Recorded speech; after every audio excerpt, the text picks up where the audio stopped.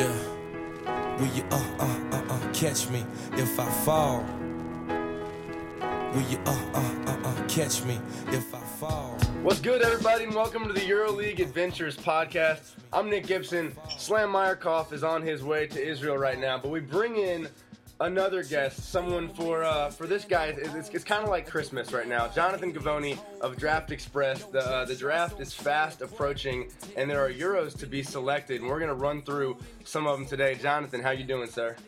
I'm doing great. How are you, Nick? I'm doing excellently. Thank you for asking.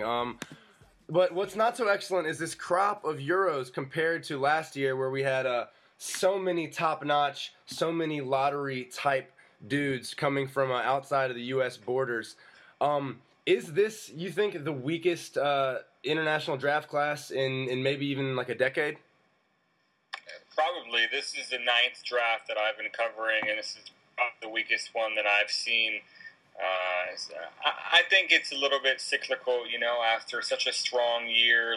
Last year, there was a couple of guys there that kind of could have gone either way, whether they were going to be in last year's draft or this one, and decided they all kind of concentrated in last year's draft because, in my opinion, the lockout scared off so many underclassmen that are now in the 2012 draft that a lot of these international kids said, well, this is a perfect opportunity to enter the 2011 draft, and they did, and it was a banner year for internationals, but that's made this kind of a weak year for international 2012, but I think that'll bounce back next year like it always does.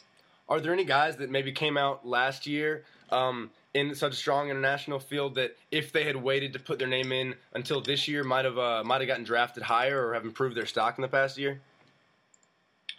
I think you can look at maybe Mati Yunus as one. Yep. He did not have a lot of momentum going into last year's draft, and he kind of dropped as the process moved along and ended up getting taken, I think, 20th by Houston. And then he moved to a smaller team profile-wise in Procom, but he had a much bigger role in the Euroleague. They lost all their games, but he personally shined. I think he improved on a lot of the things that people wanted to see him improve on, namely his rebounding. So there's definitely a case to be made that his stock would be higher had he stayed another year. And a guy like Jonas Valanciunas, who went off the board last year at 5, he's probably going to come over this year and play for Toronto. Sam and I were talking on, we mocked out this whole 1 through 60 draft, and we talked about this a little bit, and we gave our thoughts, but I want to hear your thoughts. If Jonas Valanciunas is in this draft, is there any chance that like a Odin Durant or like a Rose Beasley, this becomes a Davis Valanciunas draft? I don't think so. He's not going to excite you in a way that you think you're getting a franchise player, a surefire all-star, an immediate, go-to guy inside the paint. But I do think that he's going to be a very, very important component of Toronto's roster moving forward. And he's the kind of guy that you cannot, you can't really acquire via trade. You can't sign him in free agency. If you want to get a player like Valanciunas on your roster, you have to draft him. And I think that Toronto made a very smart decision in taking him where they did and letting him stay over for a year. I think he's a better player right now than he was a year ago. So I don't think he would be in the mix at 2 if he were in this draft, but I don't think he would be drawing anywhere near the same excitement that Anthony Davis is right now. Yeah, great year for Valanciunas in Lithuania in the VTB United League. Maybe a chance that he would go second in this draft. As it is, Toronto has him, but this year there are fewer entrants. We've seen kind of a trend in the past few years on early international entrants. Is that just cyclical, like you said, or do you think maybe NBA teams are analyzing with a more critical eye, or agents taking fewer chances with their clients? Is there any one thing that you attribute this mini phenomenon to? I think it's a lot of those things, and I think that European basketball is getting stronger, and a lot of players, they don't grow up, watching Michael Jordan and going to bed every night and fantasizing about playing in the NBA the way that kids did in the past, I think. So I think that a on one hand, the NBA doesn't have that same lure that it did in the past, and on the other hand, I think that NBA teams are looking at international players in a different light than they did back in the the Skidishvili, Marko Milicic days. The golden age. The golden age. I guess, if you represented one of them, then yes. If you drafted one of them, then no. But, I think that NBA teams want to see international players do something in Europe now before drafting them in the first round. And I think agents in Europe have seen that it's really hard to send a guy over to the NBA that's really done nothing in Europe and expect him to just blossom into this great NBA player. It kind of happened once with Nowitzki, but other than that, there's just been a long line of guys who have gone to the NBA too early and ended up flaming out, and they go back to Europe, and clearly you can see that they lost a couple years in their development, and you have to wonder, what if they stayed and been patient and kind of waited their turn. Yeah, for every Dirk, there's a Yaroslav Korolev, a Skidishvili, and some teams now, it seems, are content just to kind of sit on the sidelines and wait for that cream to rise to the top a little bit. You're seeing more guys signed out of Europe. Timofey Mozgov, 24, Gustavo Oyon this year comes in and, despite some injuries, plays a little bit of a role for the Hornets. He was 26. This offseason, you're hearing names Alexei Shved, Mirza Teletovic, Andrei Vorontsevich. What's the risk, or is there any, of just saying, you know what, we're not going to dip into this European bucket right now. We're going to wait to see who plays well and who's a little bit of a late bloomer, and then go get them in free agency? Well, the risk is that you enter into a bidding war. If you want to get Alexei Shved right now, you have to pay. You have to pay $3 to $4 million per year, and you have to compete with his services with a number of other teams. So you could recruit him the entire year. You could go scout him intensely 9 or 10 times. You could set up meetings with him and his agent. He can come visit your practice facility and check out everything. And then after all that process, he ends up signing somewhere else. So that's definitely a disadvantage. And that's why I think NBA teams need to be smart about looking into that second round in that 45 to 60 range and saying, okay, our chances of getting a college player that's really going to make an impact at this stage is really, really small. Wouldn't I be better off, taking a flyer on a Alexei Shved or, a Teletovic or someone like that? Because those guys were in the draft and they were considered prospects, but for some reason teams decided not to pull the trigger on them. And I think in hindsight, people might be regretting that.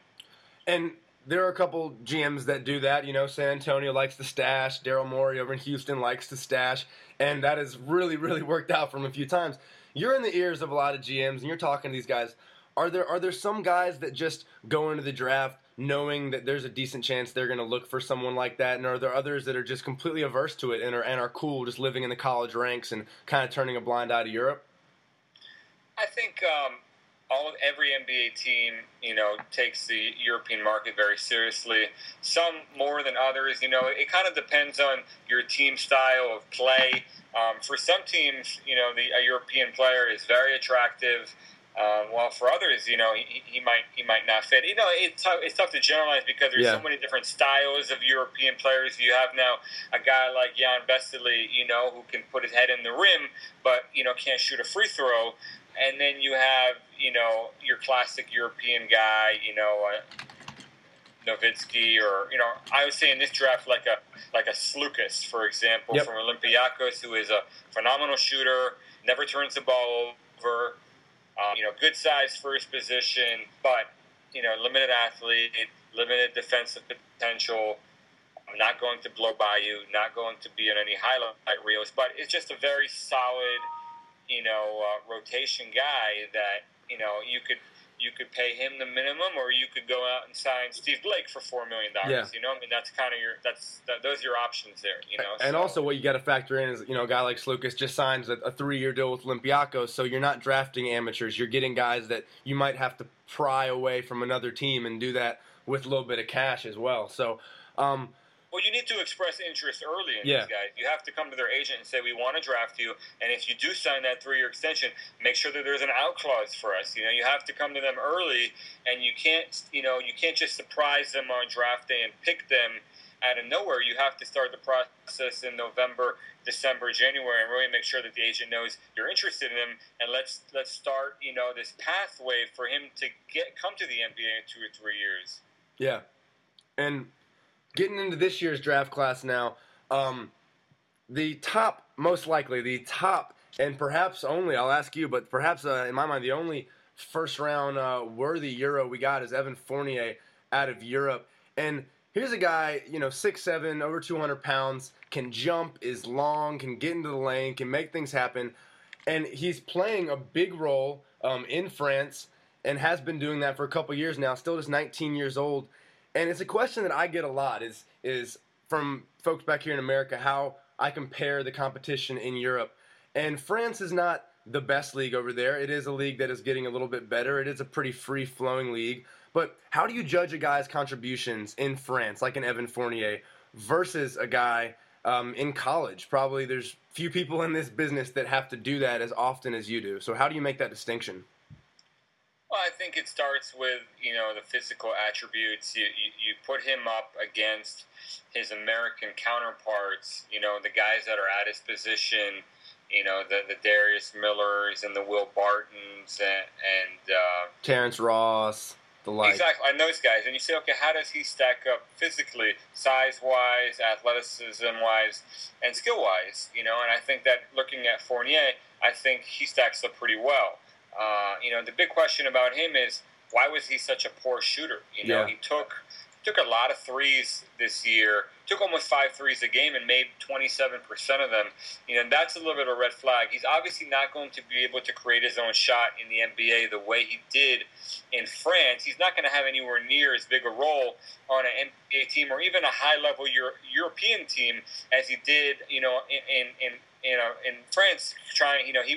He almost dropped down in second division. He wasn't on the best team over there. So, but I do think that that he's going to be a solid pick for someone in the 20s, and I think that someone can get a real bargain there if they if they know what they're getting and they're willing to work with him on his shooting, which I think is very much correctable.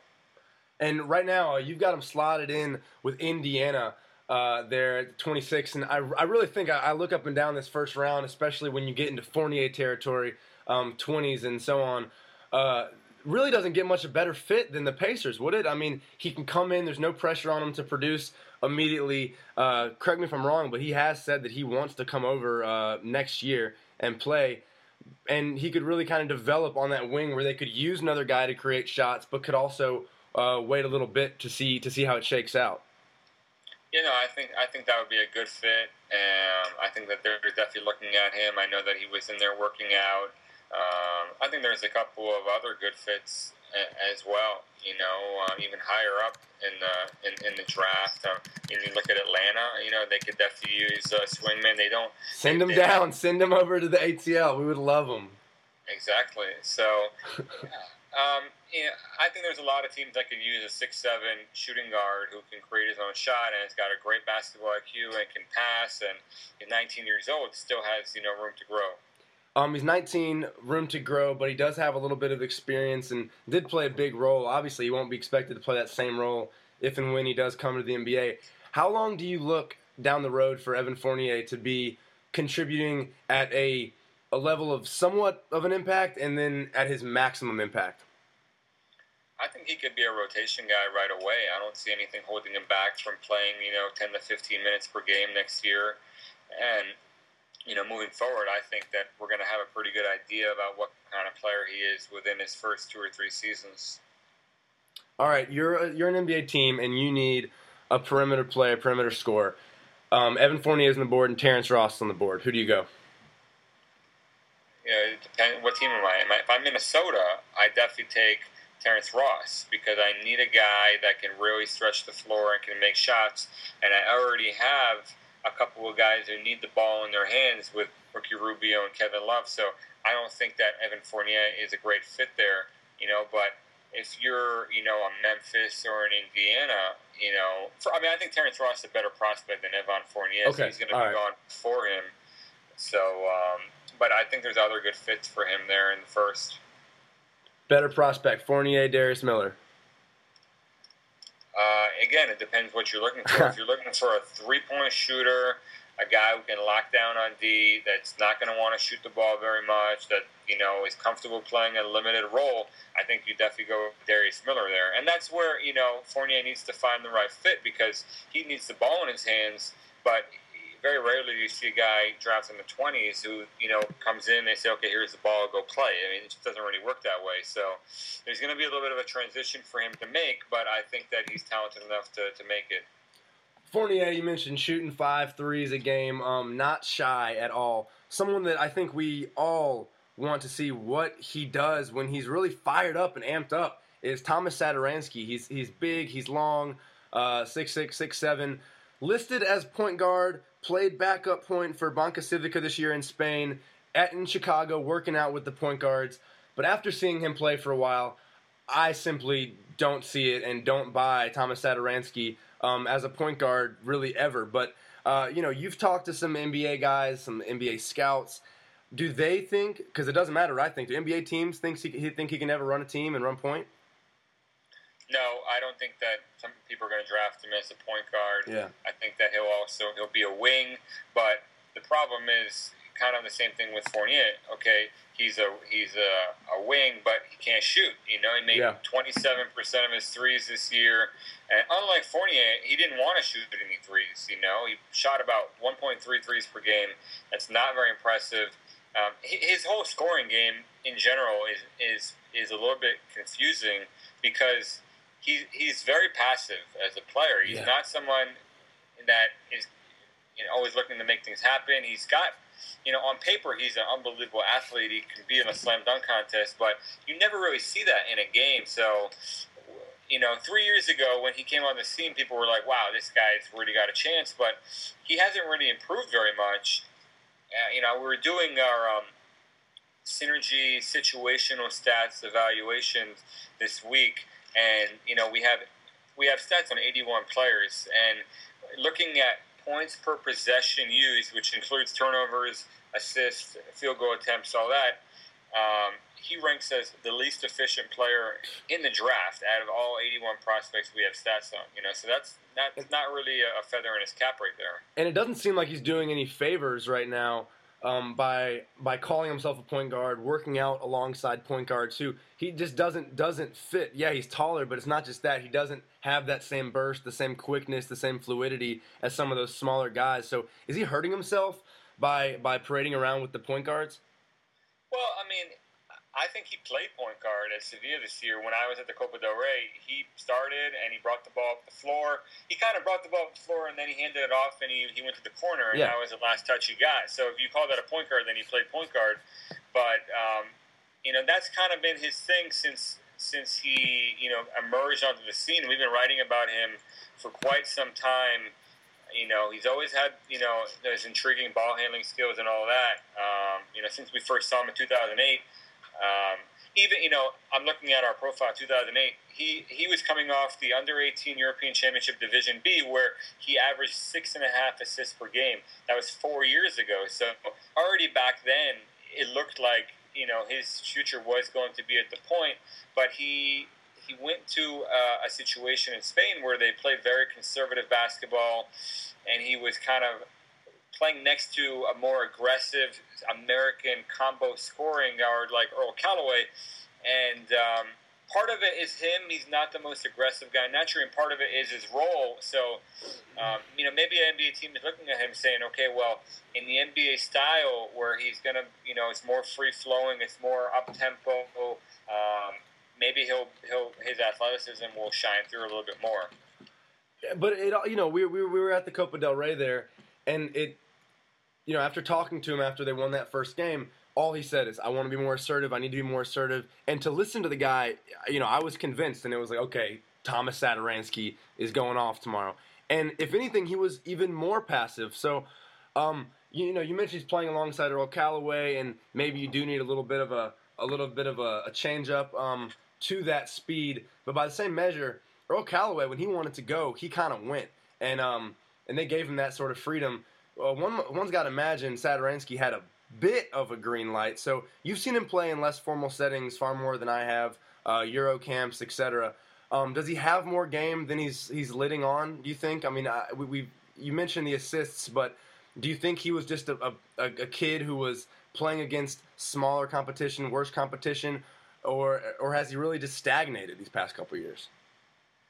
I think he has stagnated, but I do think he has a little bit more game than he's been able to show in Sevilla, or that he's, wanted to show himself, because I hear the argument about wanting to be more assertive, but, at the end of the day, it's, you're judged by your results, and if that didn't happen over he didn't the course go. of Yeah, he didn't make it happen. Season, then when is it going to happen? But to his credit, at the in the Euro camp type settings, in the under 18, under 20 European Championships Division B against very poor competition, he did show more assertiveness. So that's this is the beauty of the NBA draft.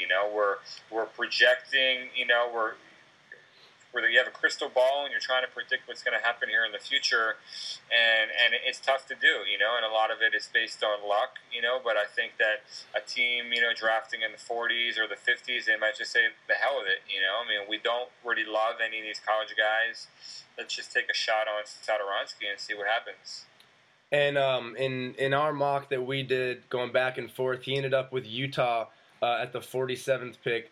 Right now, you've got him slotted at the 45th pick to Dallas. Do you see him making a leap up or a slide down in either direction, or kind of hanging around in those 40s and 50s?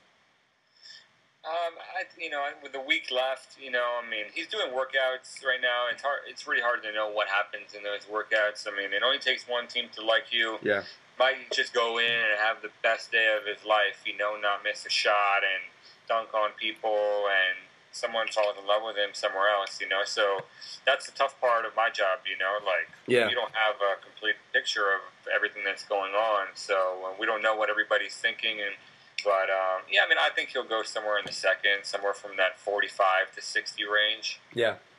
And speaking of making every shot and being great and having an incredible day, Kostas Papanikolaou, when we were in Istanbul for the Final Four, we did not have the pleasure of watching him miss a shot. 6'8", 22-year-old Greek small forward. He's auto-eligible. And we did see him at his absolute best. We're not going to get that every night out, of course, but when he is playing at a high level and at what is his high level, are there some things that he can give to an NBA team? Because I think of this group, he's someone that can come in and impact the team immediately. Yeah, I think that I think the plan for him is to get drafted somewhere in the second, play one more year, and then he has an out clause for around $1 million or euros, something like that, something that's reasonable. Yeah. And so teams in the 40s or maybe even the 30s are looking at him as the guy that, he'll play another year in Olympiacos, which is the highest level of basketball outside the NBA. The champs. And, probably they don't have a coach right now, but they'll hire a really good coach, and he'll continue to work and improve. He's only 21 years old. And, there's no better place for a guy to be developing than somewhere like that. So I think that he's like the Darius Miller of European prospects. He's going to really compete on defense. Yep. He's going to, make open shots some of the time. He shot 33% on the season in the Euroleague in 22 games. So he's not going to shoot 100% like we saw him at the Final Four. But he's a very efficient player. He doesn't turn the ball over. He's competitive. He's a solid athlete. He rebounds. He defends. He doesn't make mistakes. So I think, he's a good prospect. He's not a great prospect, but he's a solid prospect. Dimitris Diamantidis, Theo Papaloukas, Antonis Fotis. A lot of times these top Greek players don't come over to the league, or if they do, it's a very short stay. Vassilis Spanoulis, another. With Papanikolaou, do you see him? If you had to put your money on yes or no, is he going to play in the NBA? Are we going to see him in the league? I think yes. I think that teams are really interested in him. and he's really interested in playing in the NBA, which is different than a lot of the Greek players in the past. Okay. Diamantidis, could have been an NBA rotation guy in his sleep. Of course. It's a no-brainer, but he just never had any interest. He loves playing in Greece and doesn't really speak, great English, I guess, and doesn't really care about the NBA. Everybody's got their own priorities in life. He's making a ton of money. He's winning championships year after year, not this year, but, years past. So, you can't fault him for that. Absolutely not. Not on this podcast, at least. Another guy who played in the Euroleague and produced was the last man standing among the prospects in the Euroleague. Furkan Aldemir, 6'9", biggin from Turkey. Rebounds. How much is that going to be worth in this draft? I think it's worth a lot. It's not. There's not a ton of 6'9" plus guys in this draft with strong frames who willing to bang every day on every night on the boards. And you look at the success of guys like Ilyasova and Ashik, that's definitely going to help him. So I think he's going to be a solid pick for someone in that mid-second round area.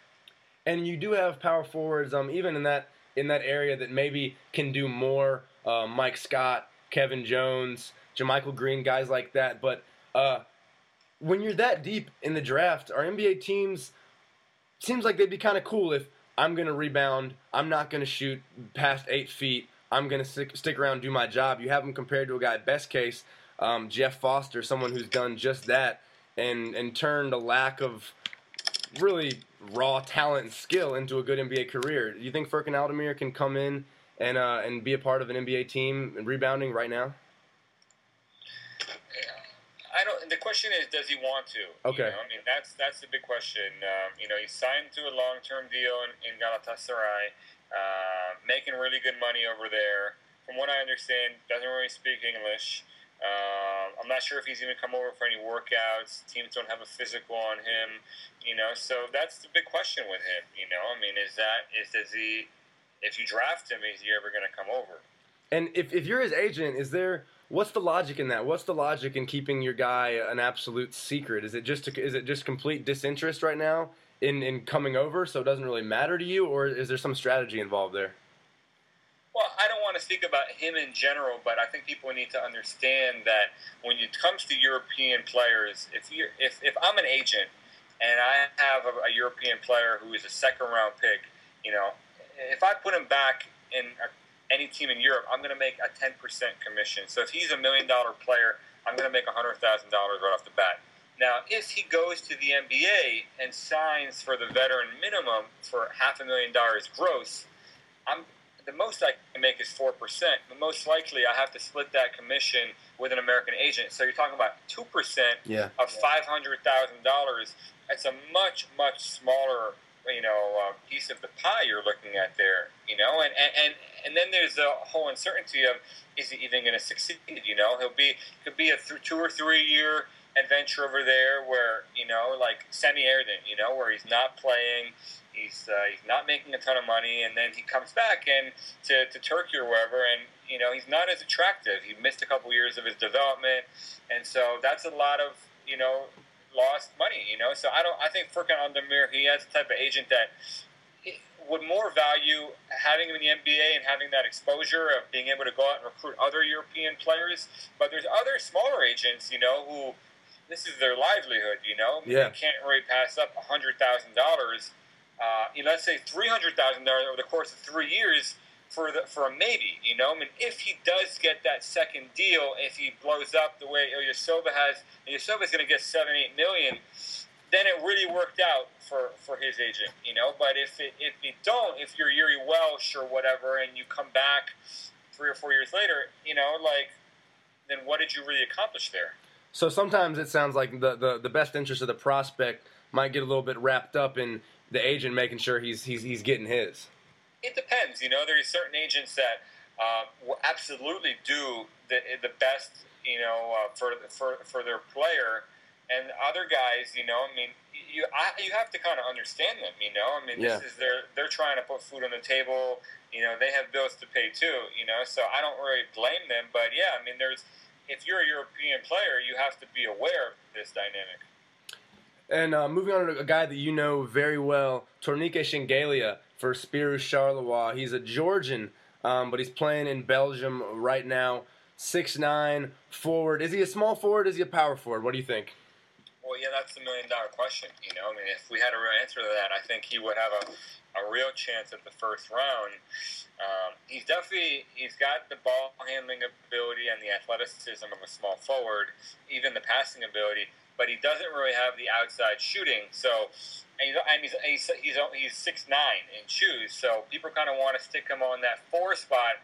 Can he guard 4s? He's not really a post-up guy, but I think if you look at the NBA today, there's plenty of guys like him. You look at Thaddeus Young, he didn't play a minute at the small forward position, kind of has that similar type of body type. He's not an athlete like Thaddeus Young is, but there are guys like him out there. So he really helped himself at the Eurocamp. And I think he's got a chance to go, maybe even in the late first round if a team really loves him, but more likely 30s, 30 to 45. Is it going to be tough for him to find a role in the league because of that tweener status, or is it going to be easy because he really demands so little from an offensive standpoint? Doesn't need the ball, kind of goes and bangs and finds his offense like within the cracks of the system. Is it going to be tough for him to find a role? Or you think a little easier?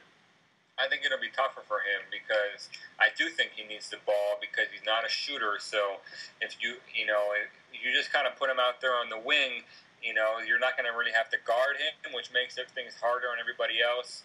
Yeah. And so he is at his best with creating his own shot, blowing by guys off the dribble.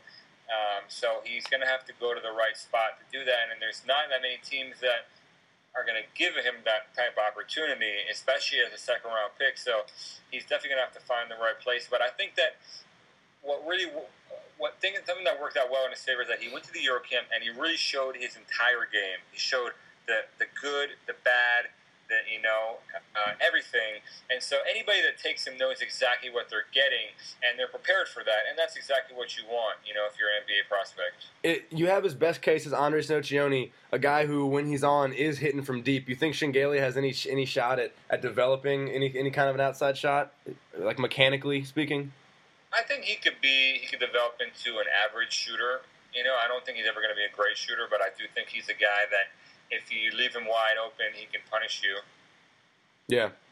All right. And a guy that I like probably more than most, and I would have getting drafted if I were a GM, and that's Nihad Djedovic. What do you think about old Nihad, 6'5", 6'6", making things happen on the perimeter? I think he'll probably end up back in Barcelona next year, who still own his rights. But do you see Nihad Djedovic getting drafted? Are some teams interested, chirping about him? I thought he had a great chance up until the Eurocamp, but he really had a bad showing there. So I think that definitely hurt him. Sprained his ankle, I think, on the second day. Didn't come back for the third. The story of his career is he's an unbelievable shot creator. He's great with the ball in his hand. He's a great athlete. He gets to the rim whenever he wants, but he's so careless with the ball. He's so turnover prone, and he kind of came into the Eurocamp with that same attitude, just throwing the ball all over the place, not really giving a damn whether he's turning it over or not, and to me that was disappointing. So I think I still like him as a pick in the 50s because I think that he, as a 6'7" guy who's athletic and has decent shooting mechanics, I do think he'll be a decent three-point shooter in time. He's a good defender. I think he's got potential, and I think he'll be a guy that in 2 or 3 years will be playing at a very high level in Europe. I don't think he'll be back in Barcelona next year. I don't think they're really interested in him. But he could go back to Galatasaray. He was really good there. So yeah, it seems like somewhere where he has a little bit more reason to rein himself in. Last summer he played great, but that was with the Bosnia and Herzegovina squad that was really wide open and let him do whatever. Same Roma earlier this year. Yeah, maybe it'd be good for him to spend one more year Galatasaray or some high level club where turnovers are costly and you can't make them, and someone actually coaches him up and coaches him tough. I agree. All right, now, are there any other... Actually, we haven't even talked about big man Leon Radosevic, the Croat. Last year, 2 years ago, had incredible numbers for an incredibly terrible team with Sabona in Croatia. And then this year he goes to Milano. I really expected him to have a role. He really didn't. So with Radosevic, after playing so well last year for a bad team and doing very little this year for a mediocre Milano team, is his stock lower now than it was this time last year? Or do folks still look at him and say, he's the same guy playing in a different situation, and we're going to look at him objectively? He didn't have a good year, but I think what happened is that he really came on later in the year. He had a nice role for Milan in the playoffs. He played 10 to 15, sometimes even 20 minutes a game there in the playoffs for Milan, and he had some decent games. A lot of those games NBA teams were at, so I think that kind of gave him a little bit of a boost there. From what I hear, he's going to be loaned to Lietuvos Rytas next year, that's a great level for him. They'll be playing the Euroleague. He'll have probably pretty much taking Valančiūnas' spot, and probably play 20-25 minutes a game. So I know there's some teams in the 50s that like him. He's not going to wow you in any shape or form, but he's just a solid guy. I compare him to Alberto, a guy that just plays hard, solid on defense, doesn't make a lot of mistakes, can make a mid-range jumper, not a great rebounder, but solid rotation guy, which you're looking at the NBA, you can never have enough of, Yeah, and this is a situation where, yes, he's getting loaned out, so you might think, oh, bad, because that means he's not available for NBA help. But this is really a situation, like you said, going to play for a EuroLeague team, and one where he'll have a bigger role than he did in Milano, where an NBA team looks at that as a positive, right? That it's guaranteed that he's going to be playing in this higher level of ball, really getting a hell of a workout and getting to work on some of the kinks of his game, right? Oh, it's a huge positive. I don't see how you can see it as a negative. Nobody's looking at Radosevic and saying he needs to help now. We need Leon Radosevic on the court. Without Radosevic, we have no chance at having a good year. So you take him in the 50s. He's going to be in a good spot. Maybe he gets better, and if he does, he could be a rotation guy for you down the road. If he doesn't get better, then whatever. He's not the worst guy that was drafted in the 50s by any stretch of the imagination. All right, so those are the six that are showing up most frequently on these mocks. Is there another European guy or another international guy in general that you think could flash into this draft and kind of take us by surprise? Or a couple, if you got a couple. There's definitely a couple of them that could get picked. I think one of them is Slukas, who got a little bit of attention this week from John Hollinger.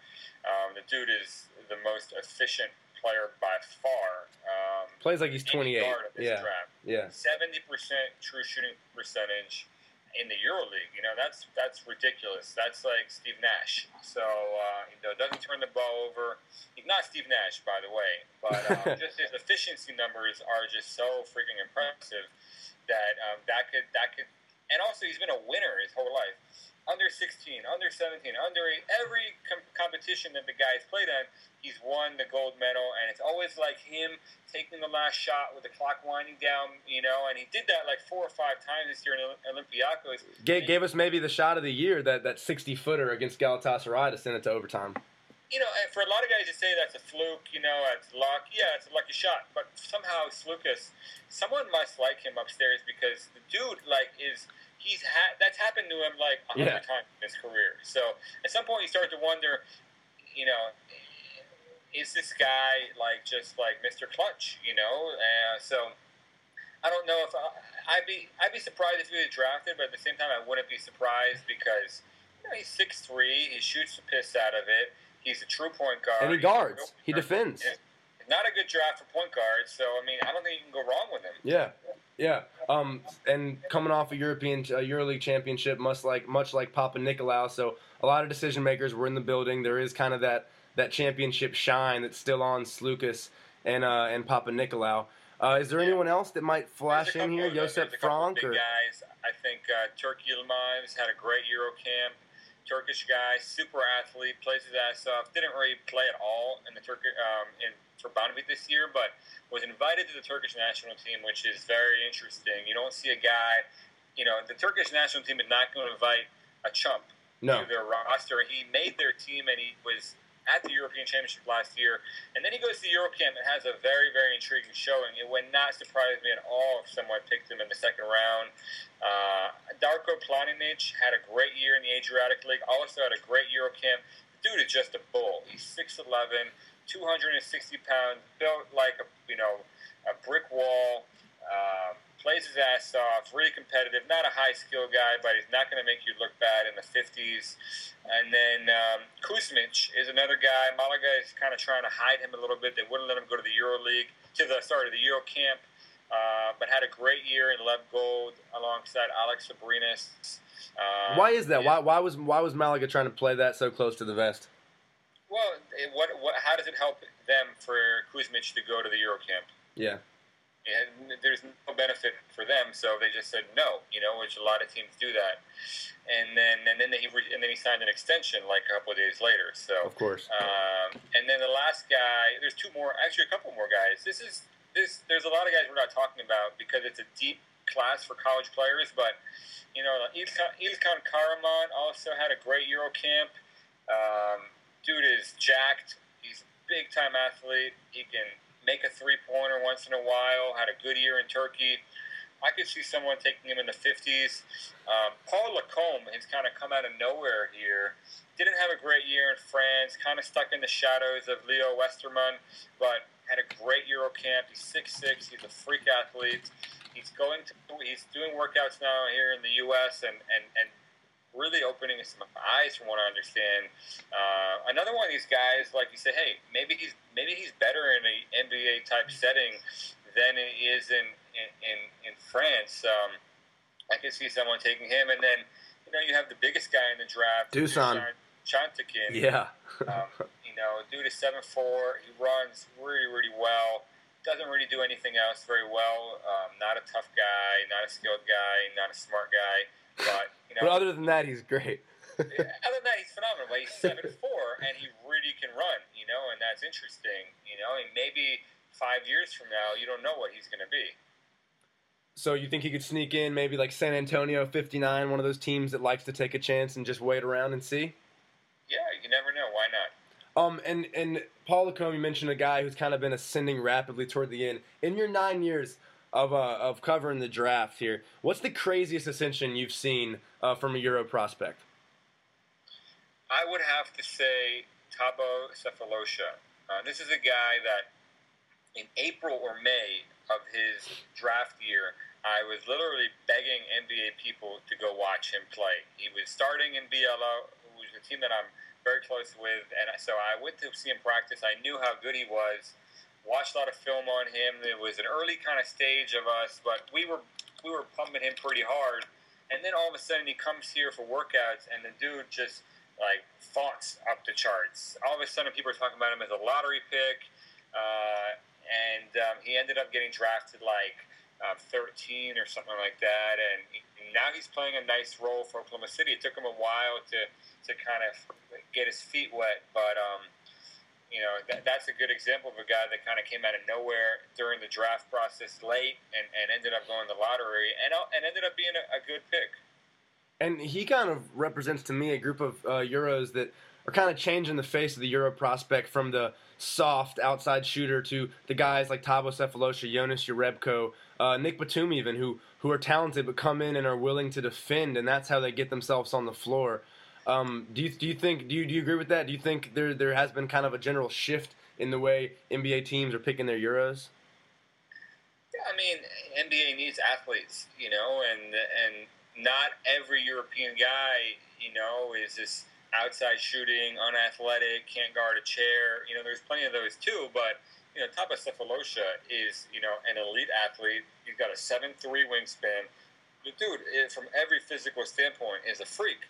So, there's a lot of guys like that in Europe. What's interesting, I don't want to bore people with this, but like there's been a huge migration from, all over the world to Europe over the last, 20 years or so. And you see this new prospect emerging now with the European fundamentals, but, not the classic European genes. And, it's really, really interesting. I think you're only going to see more and more of that, like compare it to like the Balotelli guy, who's playing for Italy. It's not your classic Italian striker right there. The dude he's an absolute physical freak, and he's an incredible talent. And I think that's something that we're going to see in European basketball in the next couple of years at the same time. Yeah, and if you're thinking back here, there's been some international picks that I'm always looking at the draft from that perspective. But even when a guy like Ayinga slips into the first round, or last year you hear Tanguy Ngumbo and Chukwudibere Madibom, what have you ever, as close as you are to this draft, this is it for you. You're following this thing all year long. But thinking back, what's the most surprised you've ever been when you hear a name off the board? You're like, damn, didn't see that coming, European-wise, or international in general. Well, I mean, in Ngumbo one, that's just a classic story, if I ever end up writing a book, there's going to be a whole chapter devoted to him. Why not just call the book Tanguy Ngumbo? Exactly, so I just love that one, just catching wind of it, in the weeks leading up to the draft, kind of tweeting it out as a joke, and then seeing it happen on draft night, it was a long, long draft process, and it's a long night at the draft, and just kind of ending it that way to me was you could not have scripted it any more perfectly. Well, and being in Twitter jail at the time, not being able to gloat about it, that was also very, very, very fun. You did get jailed last year in the draft, didn't you? Yeah, I think we had I think if you tweet more than 200 times in a span of an hour or two, or maybe 100 times in an hour, you get put in Twitter jail. So I'm gonna have to be very careful about that. You should hire an intern to come up with a pitch counter and just keep that thing clicking. Well, the problem was that I gave my password away to a couple of people that work for my site. I said, if you see anything interesting, retweet it to our followers, because I wanted my Twitter feed to be if you're not watching the draft, it's a great way to follow the draft. Yeah. And unfortunately, it kind of backfired on me. Twitter jail. Try to stay out this year. So this is a pretty grandiose question I'm throwing your way. Your favorite European prospect of all time. They didn't even have to have been drafted necessarily, but someone that you really enjoyed watching, you enjoyed telling people, check this guy out. Oh man, I don't know. I'm gonna have to get back to you for the next one on that one. All right. That might have to be a little post-draft podcast. What do you say? No problem. All right, and just getting ahead of ourselves too, and we'll talk about this more in the next podcast. But who's the guy next year to watch? Who's the guy that's gonna ascend from the European ranks, or who's already ascended and is looked at as a top 5, top 10 guy for next year? Rudy Gobert is probably that guy. He really, had a great Euro camp, really opened up some eyes. He measured off the charts, did he not? He's a freak. The guy is a freak. He's 7'1" in shoes. He's got a 7'9" wingspan, which will be the biggest wingspan ever measured in our database, dates back 20 years. Wow. And he's skilled, too. I mean, he's left hand, right hand, shot blocker, protects the paint, great basketball IQ. His dad was a great player in France, so really interesting prospect. Skinny as a rail, but he's got a really nice frame, which is going to fill out. You've already seen huge progress in that regard in the last couple of years. So, he looks like easily a top 5 pick. So it's going to be fun to watch him next year. Rudy Gobert, the guy to watch for next year. Fournier, most likely the first off the board this year. Jonathan Givony of DraftExpress.com. Follow him on Twitter @DraftExpress. Hopefully he can stay on the street, stay out of jail this time long enough on the night of the 28th to give y'all the goods. Jonathan, thanks for joining us, man.